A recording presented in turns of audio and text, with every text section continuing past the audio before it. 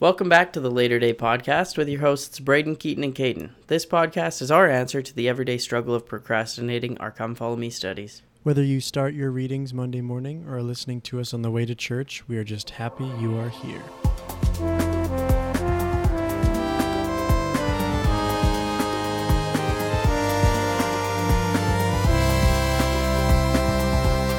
Perfect. So it starts off talking about Lehi's dream. So that he has a vision that talks about, that's like what we call the tree of life.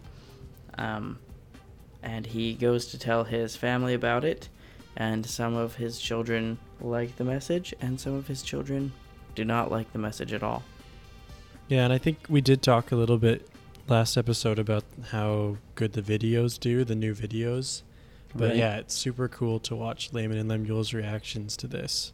It just makes it that much more real. Well, yeah, because, anyone who's prophesying anything can... I guess there's two sides to how you can receive it. Like, I know where I live, or where we all used to live, actually, like, closer to, a popular street for, like, younger adults, like, lots of bars, lots of clubs and stuff. And there was always, like, this preacher guy. Oh, yeah. I think he preaches, like, every Thursday and Monday and Thursday or something. And he's just, like, out there standing literally on, like, a soapbox with, like, a sign. Like, his sign literally says something, like, it's, like, it's not as, like, cliche as, like, come to Jesus or something, but it's, like, it's centered around something, like... because of the immoral things that are going on around him, like at the clubs and the drinking and everything. He's like just shouting and like proclaiming all sorts of things. And there's always people, whenever I walk by, like I've never really made a point of like going up and having a conversation with him, which maybe is something I should have done. But like I remember specific instances where I'd like walk by and there'd be people like challenging him or like intently listening. And then, like, other people who are just, like, slandering him and like, just saying, like, oh, yeah, this isn't real, like, yada, yada. And, like, it's kind of a cool parallel, I guess, to what's going on in Lehi's story here when he's talking to his family about what he's seen and what he thinks is happening and what he knows is happening and how his children receive it. Right, some receive it really well. That would be... Well, Nephi actually... He doesn't know how to receive it, and so he takes time and he prays because he wants to know what the Lord thinks about it. So he prays and he says, the Lord came to me and softened my heart. So he didn't know how to feel either, but he took the time to ponder and pray about it, unlike Laman and Lemuel, who just went with their natural man instincts. Yeah, kept their hardened hearts, mm-hmm. their stiff-neckedness. That's another thing. Yeah, that's just such a great example for so many things. Like, I feel like, I don't know, like, I don't want to get too deep into it, but there's so many things that happen with people's testimonies and with their relationship with the church where it would all be solved if they just really took the time to really ponder about it, pray about it, do all those things. Not to say that people don't necessarily do that, but I do know of a lot of instances where people just decide that they're kind of just they don't want to try anymore. Yeah, I think it's a combination of that and like understanding how God talks to you or how the Spirit talks to you, because I know it's different for everyone, but like I remember like a giant trope of the Book of Mormon is like, oh, like if you ask God with a sincere heart, you will know of the truthfulness of these things, and like you will receive an answer in your prayers through the Holy Ghost, right, through the Spirit. And, like, I remember being on a mission and teaching that all the time. Like, yeah, if you just pray fervently and with, like, pure intent, you'll get an answer. And I truly did believe that. But I remember, like, I'd pray on my mission myself and ask if the Book of Mormon is true. And the way the Spirit would tell me it's true is, like, I'd get the feeling, like, you're really going to ask again? like, this is true. Like, why are you wasting our time? Yeah, like it's just literally have had that exact same experience. I get that same feeling, and I'm like, oh yeah, pray just for like confirmation, yeah, but before I even like finish my prayer, it's just like, quit asking me, fool. It's like, it's true. Like ask me something else. Like ask me something you truly want to know, because like and it's funny how that happens, because like for me, I guess like I just knew, like, after I started reading the Book of Mormon, that yeah, it is true, like this makes sense to me, and it's easy for me to make sense of. Well, when they were receiving their answer, they're like, it felt like I was hugged by the Savior. You had companions who like all started sorts of shaking when they prayed?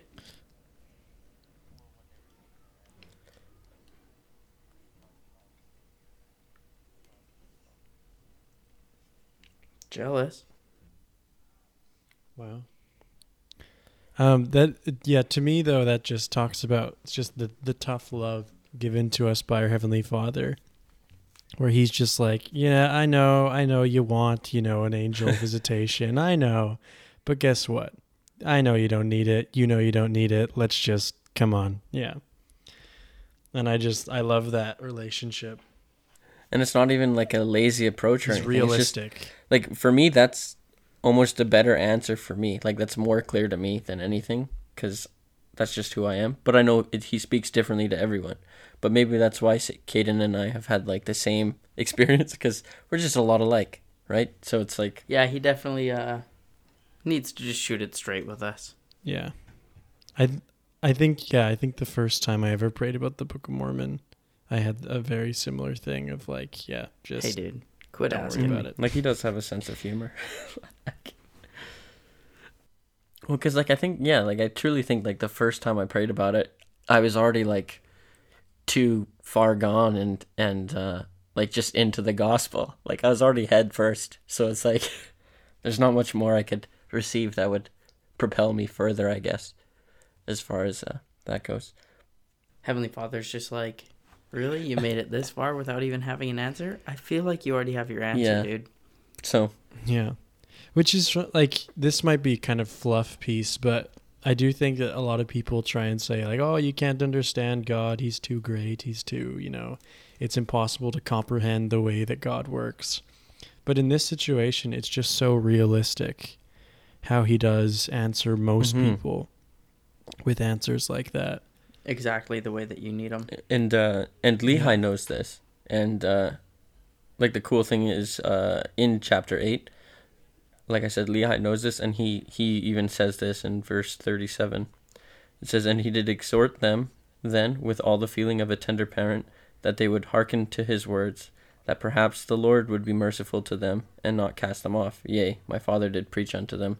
And so like he with all the words of a tender parent, like he was just like, honestly, the Lord will be merciful and give you an answer. Like you gotta listen. Like, come on, like, do it for me, do it for your father, do it for your family, kind of thing, to try to maybe play to different heartstrings of theirs. Who knows?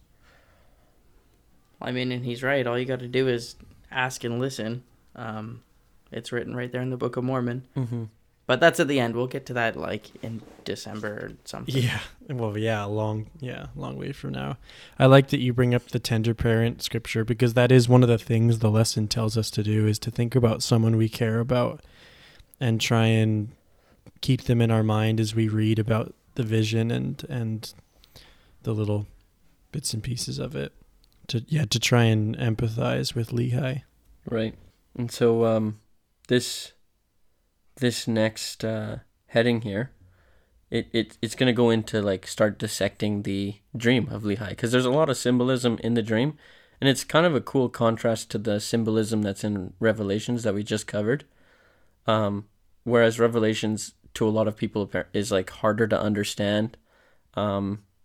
This dream of Lehi's, it's pretty easy to follow along, especially in the narrative, but especially as you start picking out like the symbolism of certain things that go on in the dream. So we're going to try to cover all of those while we go on from this heading, which is the word of God leads me to the Savior and helps me feel his love. So in Lehi's vision, he sees a giant tree, an iron rod, a river, a giant spacious building, a lot of mist, and a bunch of people. And there's people scattered everywhere. There's people, wandering in the mist. There's people holding and grasping tight to the iron rod that leads all the way to the tree, I should say. I think there's some people, waiting in the river. Who knows? I think it's in there. But then there's a bunch of people at the Great and Spacious Building shouting, yelling, and making The hecklers. making noises or Mhm. just tumultuous sounds. And then there's the people who are like, just grasping on the rod, moving towards the tree of life. And then I believe there's some people who make it to the tree of life and then still leave after they taste the fruit. Then they start listening to the hecklers, and they're like, "Oh, I shouldn't have tasted the fruit. I should just go join them." Or even they let go while they're holding onto the rod. Exactly. So there's a lot of people that Lehi's seeing here. I think this is symbolic to just the children of God in general, right? Everyone. Like Lehi is meant to have been seeing pretty Hold on. much. So we gotta give the symbolism of what those things mean, right? Sure. Yeah. And as people who have been members of the church for a while, we know the answers. The tree, the iron rod is the word of God. Mist of darkness, that's temptation and other people. The people in the Great and Spacious Building and the Great and Spacious Building in general, it's just the world, creating noise, distractions, The natural trying to pull man, us yeah. away from, the path of righteousness. The fruit and the tree is eternal life. What's the river that separates the tree from the Great and Spacious Building? It's like a river of filthiness. And I actually had some things to talk about the river, but I think we should kind of go through things naturally in a more natural course. So finish what you wanted to. Well, I was gonna say those are like the basic meanings, right? Mhm. But I feel like there's more symbolism and stuff to talk about than the simple answers. Well, and that's what I wanted to kind of get into, because I've got some cool things I started thinking about of the river this week, because that was one of the things that I think I had the hardest time putting an actual place in, because it's like, well, you don't necessarily need the river if there's a mist of darkness, right? Because I felt like they were kind of like the same thing. So yeah, I wanted to kind of talk about that. But I did want to finish that point of we're all in Lehi's dream there. Like he saw all of us as people who would go through the same trials as this happens here. Like everyone's got to choose to hold the rod or listen to the Great and Spacious, the people at the Great and Spacious Building. And so I wanted to finish that point, because then it makes it easier for people to maybe recognize where they might have the hardest time, whether it's by the river or during the period of mist of darkness or listening. Or a lot of people can gauge where they're at on their own journey, I think. And what's cool about it is, even when you said that we've all been members for quite a long time, there's a talk, I forget which apostle said it, but even converts, it's not like we're in some giant race to the end. We're just a couple steps ahead. We're all on the same path. It's not like we're any more advanced, or we're going to be crazy, more far more talented at speech or whatever. We're just on the same path, maybe just a few steps ahead. That's all it is. I mean, But not even though, because we still have, even people who are born in the church have some greater sins true. of pride and other such things. And so I think we're all on the exact same spot. yeah, I feel I don't think anyone's ahead. yeah, just because we have the gospel in our lives, it almost makes it harder because we know what standard we have to live up to. Right. Yeah, I think I can't even count the amount of times that I'm like, I wish I didn't join the church until I was an adult. Just would have been so much easier. Yeah, but I mean, that being said, everybody has the opportunity to repent, and there's nothing really that you can't repent for and be forgiven. I feel like there's no limit. Even what we call unforgivable sins, they're not even really unforgivable. You can get forgiveness. It's just way harder. It takes your entire lifetime, maybe longer than your lifetime, but that doesn't mean that God and Jesus won't forgive you for them. Right. Yeah. So we all have the same likelihood of making it to Heavenly Father. We all have the same likelihood of, persevering to the end, and the same blessings. If we make it or not, doesn't matter if we are going to church right now or if we won't find the church for 25 years or won't find it until after we die. Yeah, that's really what it is too. It's not so much about, who's born into what. It's more about, have we had a fair chance to receive the gospel? Right. And if not, that's kind of what goes into the judgment, right? Is if we've had a fair chance. And that's really all there is to it. A list of all the bad and all the good we did. It's like, well, who it's did not you a become difficulty at the end? It's not like my setting was on extra hard and your setting was on easy. It's literally just, were we lucky enough to have that? Okay, cool. Then that was a benefit to us. But yeah, anyone who doesn't have the same opportunity, they still get it because of the fair chance. Well, that, and also Heavenly Father wants to have us back. He wants us to be successful. Like, I'm going to throw some curveballs. Let's see what happens to this guy. Oh, Caden Oviatt. I don't know what's going to happen to him. Cool. Right.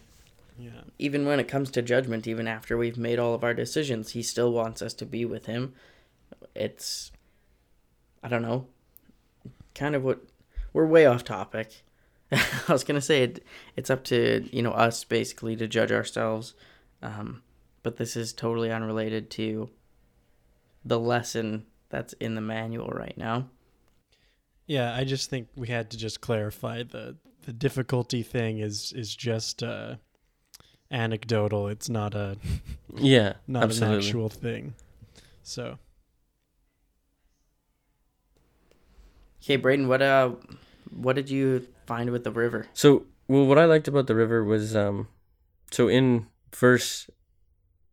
chapter 8, verse 13, it doesn't go a whole bunch into the river, but there's other verses later on in the chapter that discuss it. And so Lehi says, I beheld a river of water, and it ran along, and it was near the tree of which I was partaking the fruit. And now I was thinking, like, when you go into water, like, normally you use water, like, people shower with water, right? Like, you get clean. Like, water is supposed to be something that helps cleanse the body. But there is such thing as, like, stinky water or like bad, filthy water. And even if you go in all dirty, say, like, with, like, mud or whatever, like, you're physically dirty, I guess. When you come out of the water, when that water dries up, it's not going to smell refreshing. It's not going to be a good feeling. You're not going to feel clean. Yeah. I think one of the examples I thought of was in the summer, Caden and I were living together, and there was a shower that we had to use out on like it was like, it's not necessarily like an acreage, but the water was different.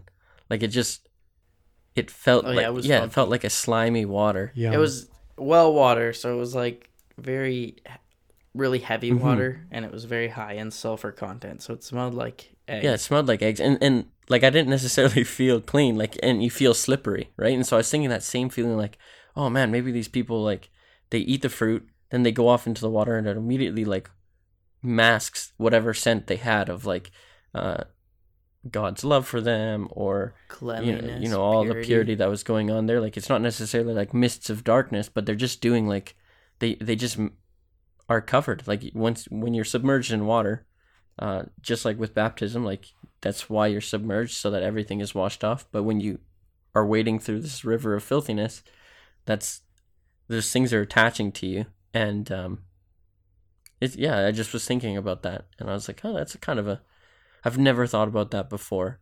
So yeah, that's why I wanted to say. Can I jump onto that? Yeah, definitely. I think what I was thinking about the river was that it's the river of guilt. And maybe I've heard this in some way before, but and you were basically describing it perfectly, is the river, it's guilt, because once you step in, it's harder to get out. Mm-hmm. I love that idea. Cross it until you reach the other side, and then your guilt is swept away because you're now in denial, right? Well, and you could even say, like, building. you don't necessarily look guilty, but you feel guilty because of how you feel after walking through filthy water.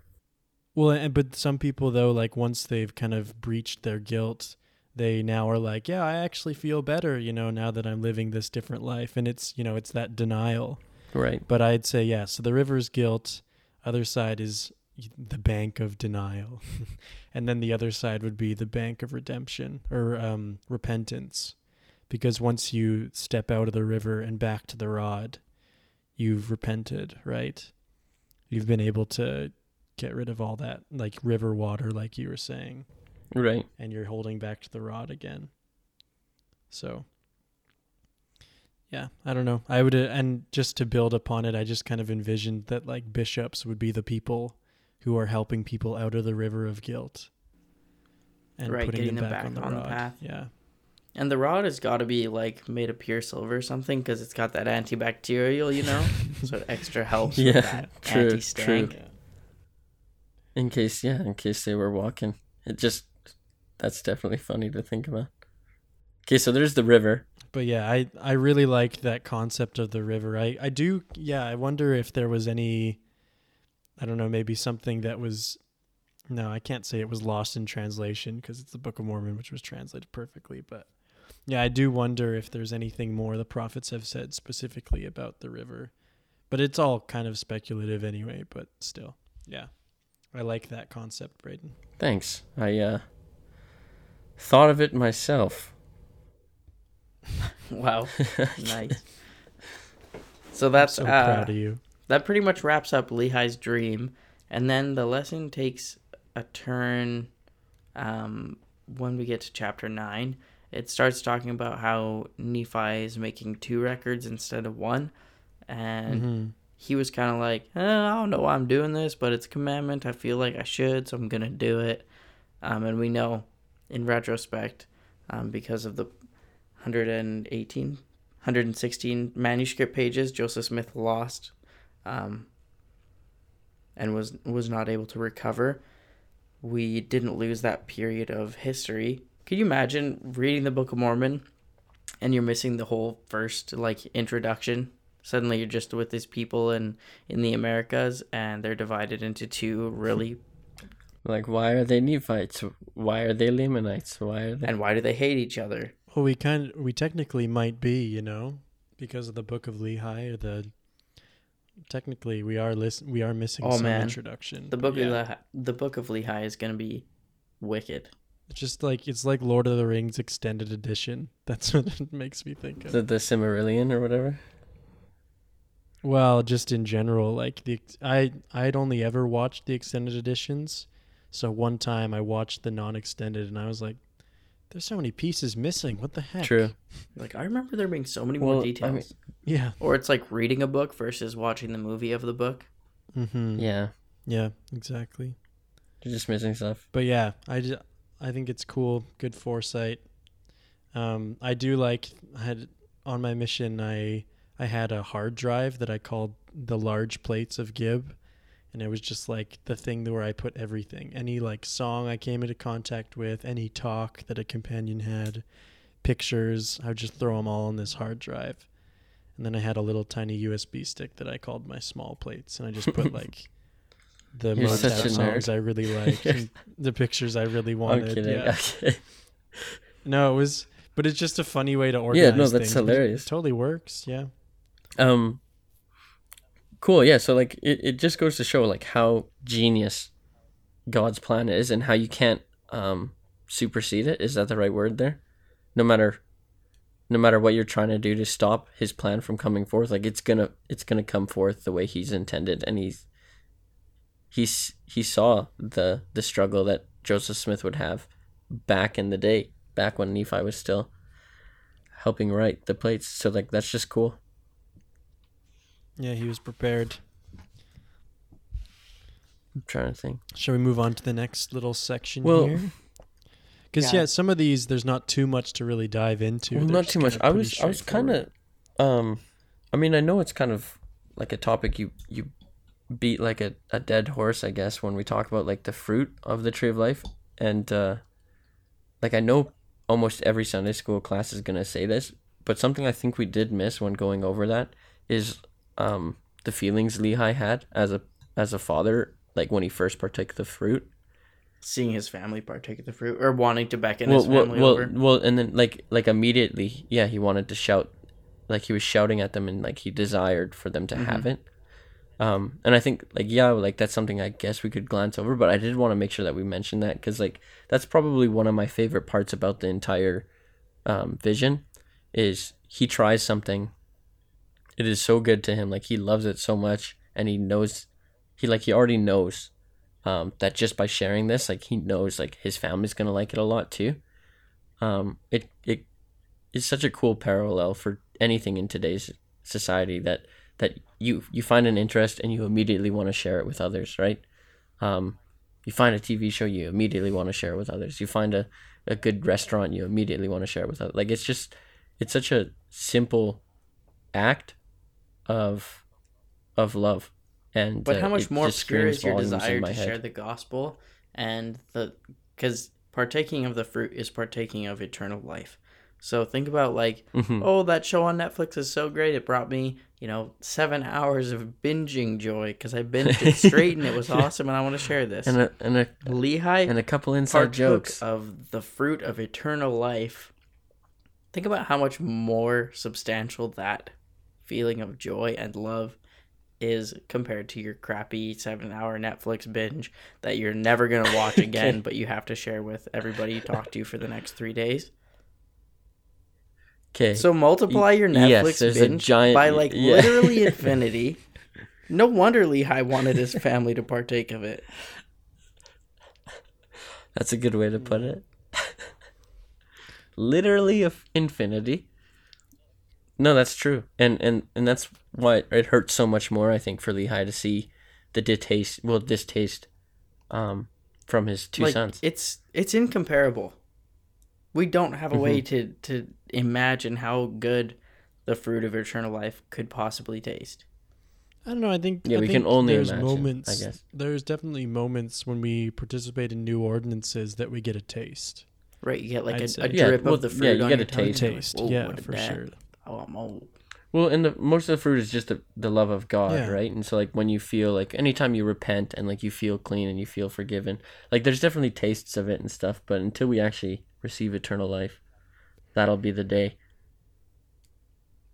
Where you just take a nice, juicy bite of that sweet Strange, fruit. because I'm actually eating some very juicy pineapple right now. I can't even hear you chewing. That's pretty. Oh, there we go. Oh, Here's some There, that's- ASMR for you. for everyone. Got some juicy pineapple So now on the I'm... podcast. Yeah, now I'm okay with moving forward, I guess.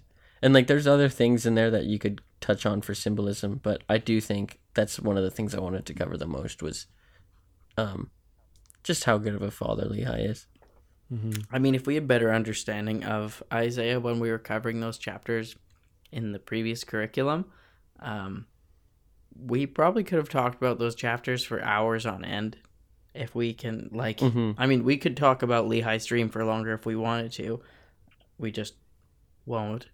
But, like, Isaiah is even that much. Well, it's just a little bit more vague. It's harder to interpret. But once you do, it's just as rich, if not more rich than, the idea or the parable that we get from Lehi's dream. Like the dream sequence.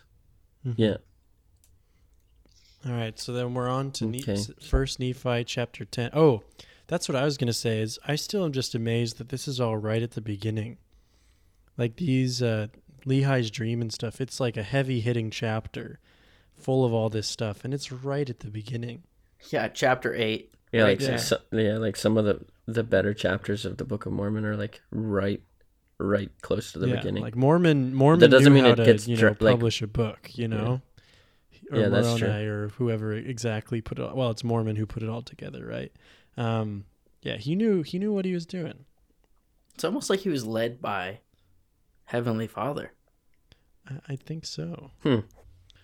Interesting. It's almost like there's multiple accounts that even testified of what order they'd go in and stuff. I'd say so. All right, First So the Nephi next chapter section. 10. Yeah. Ancient prophets knew about Jesus Christ's mission and testified of him. Yeah. Is that unique to the Book of Mormon? Nope. Yeah, that's one thing that I'd love to see books from other nations who also had visitation from the Savior. Yeah, other That'd be than like the sweet. Bible and the Book of Mormon. Can you imagine getting like Christian history or like a book from prophets in like Oceania or whatever, Oceania, wherever all Yeah. those islands are, or like even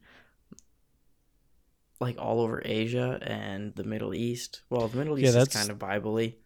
That's what I'd be interested in, because Oceania India. is supposedly populated by the Nephites moving, whatever that one Nephite was that left. But yeah, no, true. It'd just be cool to see I more. believe that Nephite's name was Moana. I could be mistaken, though. Yeah, It sounds right. Moana. I believe that's true. Yeah. I remember like a yearning that for the Disney ocean. movie? Sounds about right. That's totally true. I completely forgot about that Nephite that just like left. Yeah. Never came back. Nobody ever His heard name's anything Anyways, else. N H. I can't We remember. digress. Yeah, we digress. But yeah, so it talks about, well, I mean, it's the subtitle of the Book of Mormon, Another Testament of Jesus Christ. This is just another way that it testifies, because we know that, spoilers, later on in the Book of Mormon, Christ, the resurrected Christ, comes to visit the people in the Americas that we're reading about, their descendants. But another way that it testifies is because the prophets, all throughout the Book of Mormon, even before Christ's birth, before his visitation, he's talked about and prophesied about the entire thing throughout the whole Book of Mormon. Yeah, I just love that the verses they select, 1 Nephi 10, 2-16, they're basically just a condensed version of Jesus' life. Like, it's just like, this is what happens. This is everything, the whole thing. And then he ends with, and my father dwelt in a tent in the valley of Lemuel. It's just, yeah. It's just cool to see that synopsis. And that, yeah, they obviously preach of Christ. And the Book of Mormon's main purpose, of course, is to preach of Christ. It doesn't really go into depth about the plan of salvation at all, except for the atonement and life of Christ. So, yeah, I like that. It is cool. And I like the fact that, again, here's another wordy thing, like ancient prophets knew. And so this is discussing prophets. And I think, like, at this point in the Book of Mormon, Nephi isn't necessarily considered like God's prophet because Lehi's still around. Nephi is just definitely like a solid minister. But it's cool when what Nephi does right after verse 16. It's in chapter 10. And it's the next heading. But it's just kind of cool what he does and what example he gives to everyone as far as like what we can do as well too. I mean, even though we're not all prophets, we can still know just as surely as them, I guess. Like there's still a way for God to make it known to us who Jesus is and what his mission is and everything. And so I guess we just want to head over to this next heading, if that's okay with you guys. Yep. So God will reveal truth to me if I diligently seek it. So I was hinting at the verse earlier, and it's chapter 10, verse 17. It's kind of a longer one, but it's a solid one. And it says, and it came to pass that after I, Nephi, having heard all the words of my father concerning the things which he saw in a vision, and also the things which he spake by the power of the Holy Ghost, which power he received by faith on the Son of God, and the Son of God was the Messiah who should come. I, Nephi, was desirous also that I might see and hear and know of these things by the power of the Holy Ghost, which is the gift of God unto all those who diligently seek him, as well in times of old as in the time that he should manifest himself unto the children of men. And so it wasn't enough for Nephi. Well, I don't want to say that, but I do want to say that at the same time. Like, it wasn't enough for Nephi to just hear his father say it and believe him. Because he saw a little bit, he was reading in between the lines, I think. He caught right away that, oh, Dad received this by the power of the Holy Ghost. And from whatever Dad's taught me, I can also feel the power of the Holy Ghost. So what's stopping me from receiving the same kind of answers through the power of the Holy Ghost, so I can stand right up there with Dad and testify, kind of thing. And that's what he goes and does. Well, and the cool thing about that lesson too, is it's all through the Book of Mormon, but even before we have this like example written out, that's exactly what Joseph Smith, like that's his conclusion as well, right? He was reading, and if any of you lack wisdom, let him ask of God, that giveth to all men liberally. And so Joseph Smith is like, yo, I'm gonna do that too. And he does, and exact same experience, and it's written in Joseph Smith's personal history. It's written right here in Nephi's life, and there are countless times throughout the Book of Mormon that we read, and it's like, I sought, further knowledge for myself. I inquired of the Lord, and I received more instruction, more information that I didn't previously have. And it's such an important lesson that we have and that we study as members of the church, because the whole church is it's founded on that. It's founded on personal revelation, that we all have the right and the opportunity to pray to and speak with our Heavenly Father and receive revelation on our own behalfs and for our own lives, And other Right. churches don't believe that. Like, there are churches that you can only receive, like, you have to go to this person so that they can talk to God for you. And there are stories like that in the Book of Mormon where somebody doesn't feel worthy, so they seek their priesthood leader, and their priesthood leader asks in their behalf, but that doesn't mean that they weren't able to ask themselves. We're always worthy to pray and converse with our Heavenly Father. Absolutely. And he makes a good point of what you just said in the following verses, 18 and 19. So I highly suggest listeners read those 3 verses, 17, 18, and 19 together. Like, it's just a solid group of scripture, and it kind of foreshadows, I guess. Well, not foreshadows, because this is going on around the same time. But Joseph Smith, the whole reason why he asked Heavenly Father what church was true in the first place was because he read some scriptures in James that were very similar to what we learn in the next 2 verses here. And so I definitely recommend people go and try to read those, specifically 18 and 19. And then the lesson asks us it says, consider writing about a time when you wanted to know if a gospel teaching was true. How did the process you followed compare with what Nephi did? And I don't know. I just think it's cool that we are encouraged to have those experiences. We're encouraged to pray, to receive revelation and confirmation that such and such doctrine is true, and it can have a personal effect on your life, Yeah. I think the main principle that Nephi does a good job at showing is the effort that has to go in. Like, there's been a few times where I've been looking for an answer, but I've been doing like the minimum amount of effort, and then being like, oh wow, like, thanks for not answering my question. But sometimes those answers still do come through the minimum amount, but it's, whenever I'm really diligently looking for an answer, they just come. I'm reading my scriptures, and all of a sudden the answers just boom right there. Or you have a feeling while you're praying, things like that. But I like that he definitely shows that effort needs to go in. It's not just you ask the question, then boom. And I think we kind of talked about our own experiences. Like, it was all limited to just whether or not the Book of Mormon was true or not. But that was kind of a similar experience that they're asking for here. Like, when's the time that you ask the Lord on whether or not something was true as far as a gospel principle goes? And the Book of Mormon definitely falls under that category, and like what experiences we had. And so there's definitely an example that we gave earlier, which without intending to, I guess. Yeah, I think this is where, Doctrine and Covenants does a good job of stepping in and taking the reins to talking about how feeling a burning in your bosom is an answer for yes. And then there's the whole story of Oliver Cowdery trying to translate the Book of Mormon and receiving the answer that he took no thought save it was to ask. And the stupor of thought answering that it's a no. And those are all very real things. And as we pray and ask God questions, having taken thought, we'll be able to receive those kinds of answers. I've seen it multiple times now, just through trusting that process.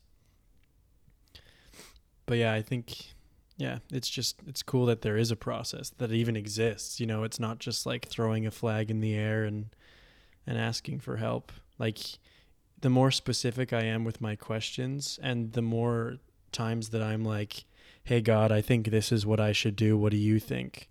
I'm way more likely to get an answer than if I'm like, hey God, I don't know what to do. Tell me. Mm-hmm. Yeah. Tell me now. And there's some really good talks about that. Tell me now a specific answer, please. Thank you very much. I'll pay my tithing. Awesome. Listen. Yeah. There's a great talk by Bruce R. McConkie called Agency or Inspiration. I'll link it in the description. It's just super good. Yes, please do. Yeah, he talks about that. Well, I guess it's kind of spoiling, but he talks about that he never asked God if he should marry his wife. He just knew that's what he should do. I think that's a common thing too. And he gives us the knowledge to know those kinds of answers for ourselves. It sure definitely helps, but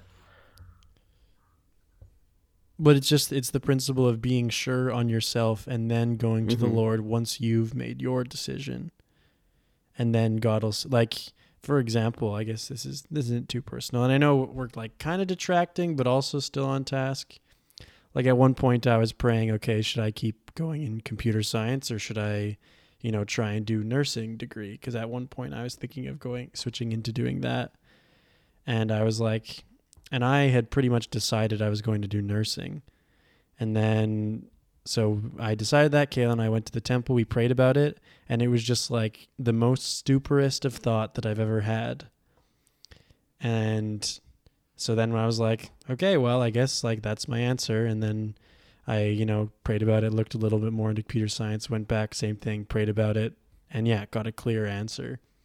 And so, and now, I'm living here, doing different things. And if I had done nursing, I would have been stuck in Edmonton for 4 more years, basically. Ugh, Edmonton. And gross. So it's crazy that the way that things work out. Okay, whatever. Yeah, gross, right? Not true.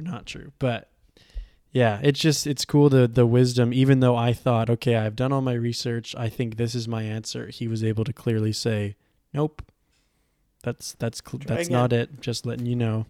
But he still didn't say, no, do computer science. It was just, this isn't the right thing. Try again. Yeah, exactly. Yeah. And if I had went just saying, tell me which of the two, please tell me which of the two, I guarantee there's no way I would have got the answer. And there's no way that I would have been sure. Yeah, I'm just going to do nursing. I feel good about it. And exactly. And I was going to. I was really close. It is very important to be sure. Well, that and just to have a praying relationship with Heavenly Father. I can't stress enough how important it is to just just talk. Everyone likes talking. I love talking. But then you get to talk to Heavenly Father? That's crazy. Well, and you're right. It's just like anything else. If you're not doing it regularly, then you'll get out of the habit, or you won't be as good at it. And it sounds dumb to say you're not good at prayers, but it's the two-way communication part of prayers that you have to practice, not just the closing your eyes and speaking your thoughts. It's the closing your eyes, speaking your thoughts, and then listening for your answer that you have to practice on a regular basis, or else when you need it, it won't, you won't have that skill developed. You won't have that kind of ear tuned to the Spirit. Mm-hmm. Some of these guys prayed all day. Yeah, well, it's real intent, right? Yeah, it's the real intent. If you're praying every day, and then you're like, oh, well, today I want to pray with a question, you're much more you have real intent in that case. You're not just oh, I need to pray the one time that I need an answer. That's kind of wishy-washy. God, at least in my experience, God's not a huge fan of the wishy-washy. And that's where we just have to. Thing. Though I still do that. I'm not from really time sure to if I time. Don't want worry. this, but if you think I should have it, then maybe go ahead and give it to me, and then have. Yeah. It's like, oh, I didn't really study for this test. Please, please, please, please, Yeah. please, please, please. Well, and so make that's it what I work. was gonna say was Fail. I've been there. like the a bad heading idea. of this again is God will reveal truth to me if Pretty I much. diligently seek it. And that's just what prayer is. Like prayer in itself is a very like just to take time out of your day and do something where a lot of other people looking at you would be like, what are they doing, right? But you knowing what you're doing is like you're stopping something, getting down on your knees, you're talking to God, and you're doing a diligent act to keep that communication open, like to keep that two-way line open, so that you can receive any communications coming your way, and he can receive the communications coming his way. Mm-hmm. Because once you sever that, like Caden said, it's pretty hard to build up again. And there's definitely some prophets in the Book of Mormon. Like I was trying to say, I kind of squeaked it out earlier. Like they pray like all day. Like they've got so much training, and that's not what God asks of you. But sometimes that just works for people, and it's different for anyone. So definitely, as you go along in the Book of Mormon, like look at all these prophets and consider the things like how would Nephi pray? How would the Alma or Helaman or just like any other prophet in the Book of Mormon, like how would they go about talking to God, and who do I relate with the most, and how should I start approaching Heavenly Father? And if you're with my paying prayer? attention to that as you read through the Book of Mormon, they'll tell you how they pray. They'll tell you their experiences. They'll tell you, I went up on a mountain, or I prayed for a whole 24 hours straight. They all do it different ways. They've all, show their commitment to the Lord when they really need to pray heavily. And they give great examples if you're paying attention to the manner of their prayers. Absolutely. Yeah, I'm always impressed when people can pray for a long while in personal prayer, because obviously it's about quality, and some people for sure are able to, maintain that quality of prayer and have a lot of things to pray about. I had a companion, he was someone I was training, and he would go for 30 minutes in the morning, no joke. And he wasn't faking it at all. He was legitimately just this amazing guy. And not that makes people amazing, but he was just amazing on its own. But yeah, and one time I was like, oh, okay, I've been out for longer. I can do this. I could pray for half an hour.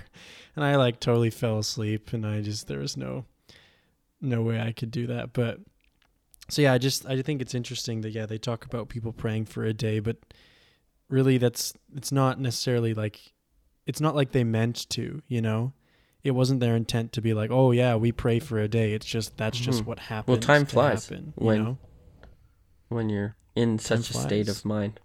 And I even remember on my mission, I won't spend much time on this.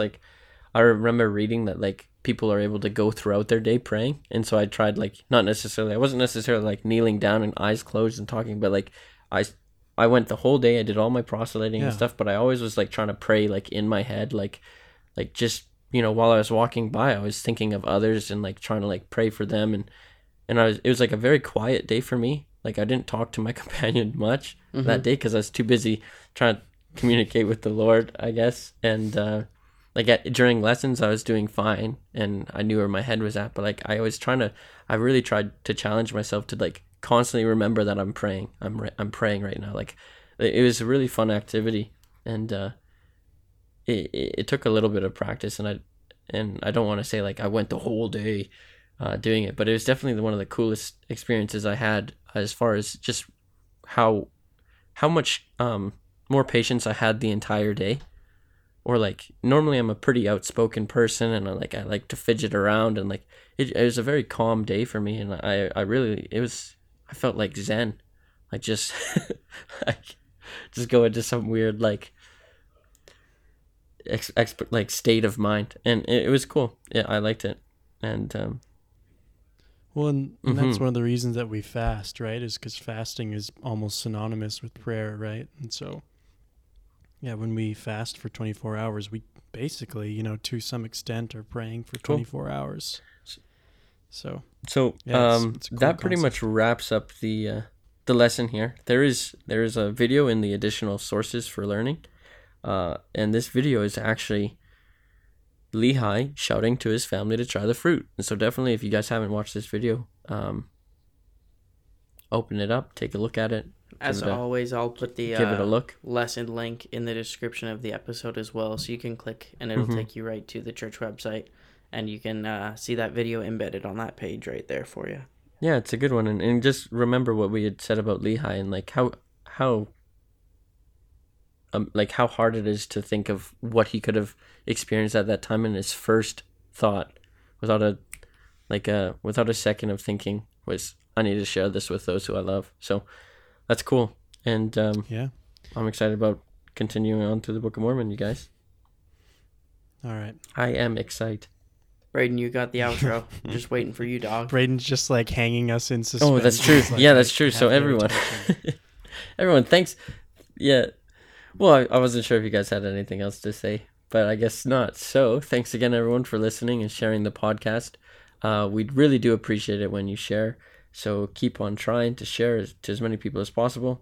Don't forget to like and follow us on Instagram, Facebook, and Twitter. And we just want to have one more happy, giant thanks to Spencer Rolfson, the Lucky Bandit, for providing us with all of our music. And we'll see you guys next We week. love you. Bye.